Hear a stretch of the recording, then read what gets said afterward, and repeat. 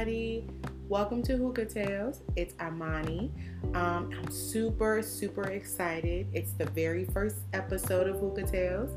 I just want to thank everybody for listening, supporting, and coming along on this journey. Again, like I mentioned, this podcast is not only for Africans, it's for any culture. I feel like most of the topics that I'm going to discuss are cross-cultural. It's not designated to only African people.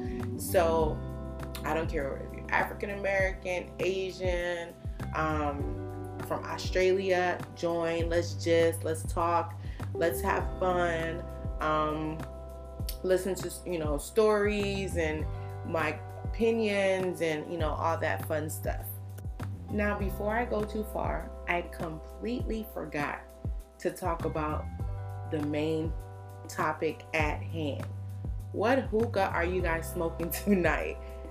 As you guys are winding down, getting off work, getting in from the gym, what should the flavor of the day be? My opinion, what I have right now is a mixture of mango and melon, which is actually my favorite. Not a fan of mint, but shout out to those who like mint. But right now I'm on mango and melon. So for those of you guys that are prepping up your hookah, please do this mixture and thank me later. So let's get right into it. The name Hookah Tales.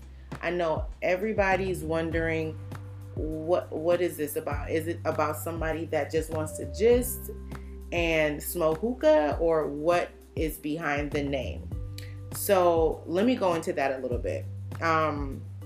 Within African culture, there are a lot of stereotypes, taboos, misconceptions around the African female. She is expected to act a certain way, talk a certain way, be a certain way. And when she does not fall into a role that's expected of her, she's often labeled. And at times, she's probably often labeled as useless, or, people will write her off as, because of those behaviors, you won't get married, or you won't settle down, or, things like that. But Hookah Tales signifies reclaiming and embracing taboos against women in African culture. How? Smoking, tattoos, going out. Those are things that are frowned upon, shunned, a lot of times within African community against women. So smoking shisha per se, signifies that I can still smoke shisha, I can still, smoke hookah and still be successful. I can still get married, I can still keep a home, I can still raise kids. So it's just taking that negative connotation and inverting it and creating a positive. So it's almost like putting that negative taboo on a pedestal, saying like, hey, even though you're saying if I do this, I will be useless, here I am now doing this, and it's not affecting me in any negative way. I'm sure an African parent would definitely frown upon that last statement, but these are the same African parents that tell us growing up that they walked 10,000 miles to school barefoot. The water was under their chin. They had to swim with one arm. The other arm was carrying their book bags, and they were at the top of their class, and all these other stories, when in reality, they were probably not the top of their class, one, and two, their driver dropped them off, So my point is, let's keep African culture alive while creating new traditions. So the name of this episode is called African in New York. I'm sure you guys all know the song by Sting called Englishmen in New York. It's from the 80s. For those of you guys don't know, go check it out. Super dope song. The Afrobeats artist SARS did a remake of the song called African in New York, which is super dope. I really like this song. I decided to name this episode African in New York because I feel like on a grand scale, it is a good metaphor that encompasses all Africans in the abroad, all Africans in diaspora. So for me, I was born in the States, raised in the States. I was born up north. And even though I was born here, I do feel like across the board, as an African, Africans tend to go through the same struggles, same issues. I feel like if I talk about my upbringing and things that I've experienced, going to school here, working here, 9 times out of 10, all you guys are going to be able to relate to a lot of those things that I go through. One thing for me was trying to find a middle ground where I was able to embrace my Africanness, be proud of my Africanness, as well as when in Rome, act like a Roman, in the sense that I adapt to the westernized culture. Why I say that is because it is very important to adapt to Western culture while in the Western world. That's one of the main ways to get ahead. But then at the same time, you don't want to lose your upbringing, your culture, your traditions. Those things are engraved within you. Those are the things that help to mold your morals, your standards, your perspective on life. But then, is it possible to have 100% African perspective and still get ahead? It's kind of hard because within Western culture, they tend to pressure you to conform in order for you to fit in, or in order for you to be accepted within that culture. So it's one of those things where it starts young. I don't know, all those that were born here or like bred here, like raised here, you understand that struggle where you're in elementary school, or you're in junior high school, even high school. You have to act a certain way, talk a certain way, distance yourself from your African upbringing, African roots, because it was frowned upon. I remember growing up and kids would find out that I was African. One, they would be surprised because they're like, I didn't know African people were light skinned, or you speak really good English, or you don't have an accent, and it would never click to them that you can still be African and you can still be born in the States, or you can still be African and not have an accent or have proper pronunciation and grammar, and so on. But as you're young, you're impressionable. You are developing your perspective on life, and sometimes you just want to make things easier. So what do you end up doing back then when you're young? You tend to conform to societal pressure, or what society wants of you, what they expect of you. So I'm sure, growing up, there were so many different things that I did, pronouncing my name a different way so it's easier, and saying that I wasn't African, being ashamed. But then the older that I got, it was one of those things where it's like, yo, this is me. I'm African AF. Like, you accept it or you leave it, But as I got older, I was exposed to a broader scale of people as well. So I was able to be around, Africans and other cultures. But as I was younger, that was definitely not something that I was able to do. So the more I started getting around my own people and, being able to really identify, even if the person was African but from a different country, we would all just link up, because it's like, you get it. And it was like a sigh of relief where it's like, damn, I can finally be me. I can finally be myself. Like, I don't have to pretend, or I don't have to act a certain way to make somebody else comfortable because they're intimidated by my presence. I'm not intimidating. They're just intimidated by my presence. So it was super dope, you know, as I got older, and the older that I get, I start to realize that me adapting to westernized culture is not necessarily like me conforming. And I feel like that's a big thing. Like, I can never separate myself from who I am. Me being African is my identity. It's within my DNA. That will always be me, and that's gonna pass on from generation to generation in Jesus' name. But you know, it's one of those things where I realized that when in Rome, act as a Roman, just to get ahead. And that's has been my perspective and my mindset.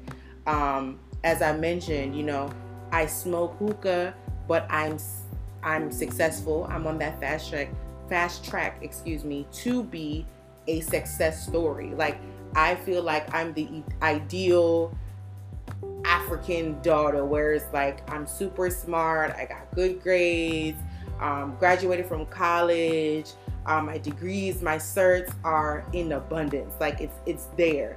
Like, I am that ideal African daughter where the African fathers are like, yeah, have you seen my daughter? Like, that's me, you know.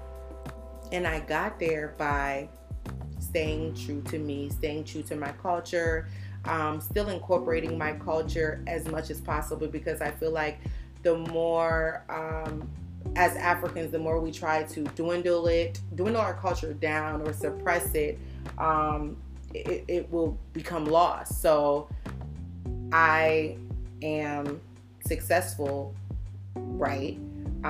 But as I'm in my office, if I want to bring jollof, I'm bringing jollof. If I want to eat suya in my office, I'm eating suya, and you're just going to have to deal with it. I'm going to go to the water cooler, and we're going to have water cooler conversation, and you will smell that faint smell of DB, or you're going to smell that faint smell of stew. And hey, it's okay. The same way you guys bring casserole and you bring, you know, hot dish, tater tot hot dish, I'm going to bring my decadent, delicious jollof, and I'm going to eat it in the privacy of my office. I feel like that is the middle ground that I have found. Like, if I'm able to talk about my culture, if the setting permits, I'm going to talk about it. I will never, ever, I can never be ashamed of that. I feel like, honestly, at first it was definitely, like, as I mentioned, it was a thing that a lot of people were ashamed about, because we were laughed at and stuff growing up, and all that other stuff. I was called African booty scratcher by, you know, the African Americans. But then now, Black Panther came out. Now everybody want to go to Wakanda. Not everybody wants to embrace African culture. Now all of a sudden there's been a shift. It's like the cool thing now. Oh, you want to try igusi, you want to try cassava leaf, you want to try banku. Now they're doing these TikTok challenges, you know, because now Africa is trending, which is a bit annoying to me, honestly. I had this conversation with a couple of friends where I'm like, why, when it comes to everybody else's culture, it's respected, it's valued, it's a thing, it's exotic, it's this, it's that. But then when it comes to African culture, it always has to be some kind of trend. Like, they're always constantly dissecting, like we're some type of experiment. And, you know, we're open for, like, we're at, like, as almost as if we're asking them, please criticize me, please give us constructive criticism, we want to know what you think of our culture. Like, I don't, like, you know, it's just one of those things. I don't care. Like, I feel like if you are one of those people that are open to learning about African cultures, go ahead. If you're open to learning about the continent of Africa, because Africa is definitely not a country, definitely not a country. I'm definitely sick of people saying the country of Africa. But anyways, or they say, oh, I want to go visit Africa. Where, my friend? What country do you want to visit inside of Africa? That's a continent with so many different countries. But anyways, I went off on a tangent. But it's one of those things where it's like now being African is cool, being African is trendy. You see celebrities now, they're wearing caftans, and they're like, oh, we got to go back to our roots, and we got to be in tune with this, we got to be in tune with that.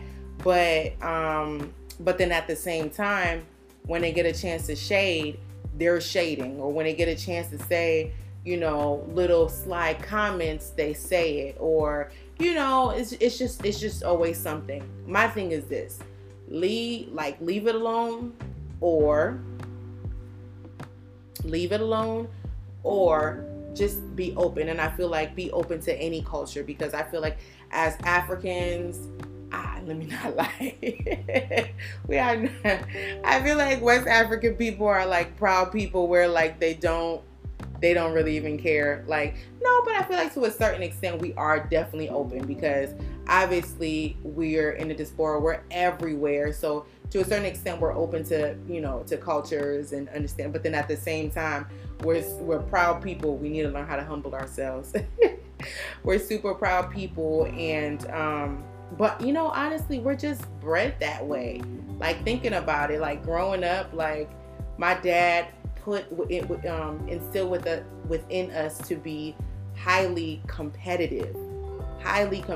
He would always ask, what are the others getting in class? Why is your grade here when this person's grade is there? Like, it was always about a competition of being the best of the best. So even up until now, I'm so happy that my dad was like that, honestly.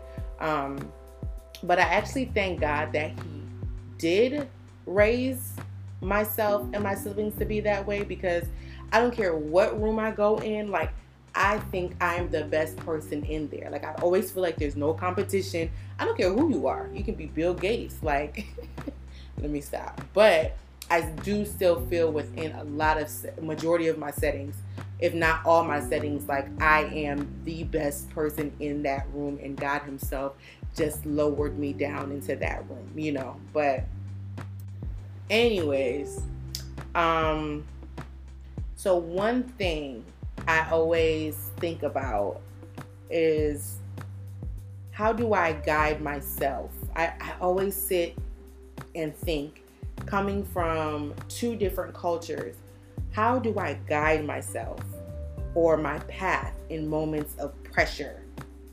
Like, do I use my African upbringing? Do I use the westernized? But I feel like I always view it like this. I feel like when it comes to my African upbringing, that's like it's like I said, it's ingrained within me. That's my DNA.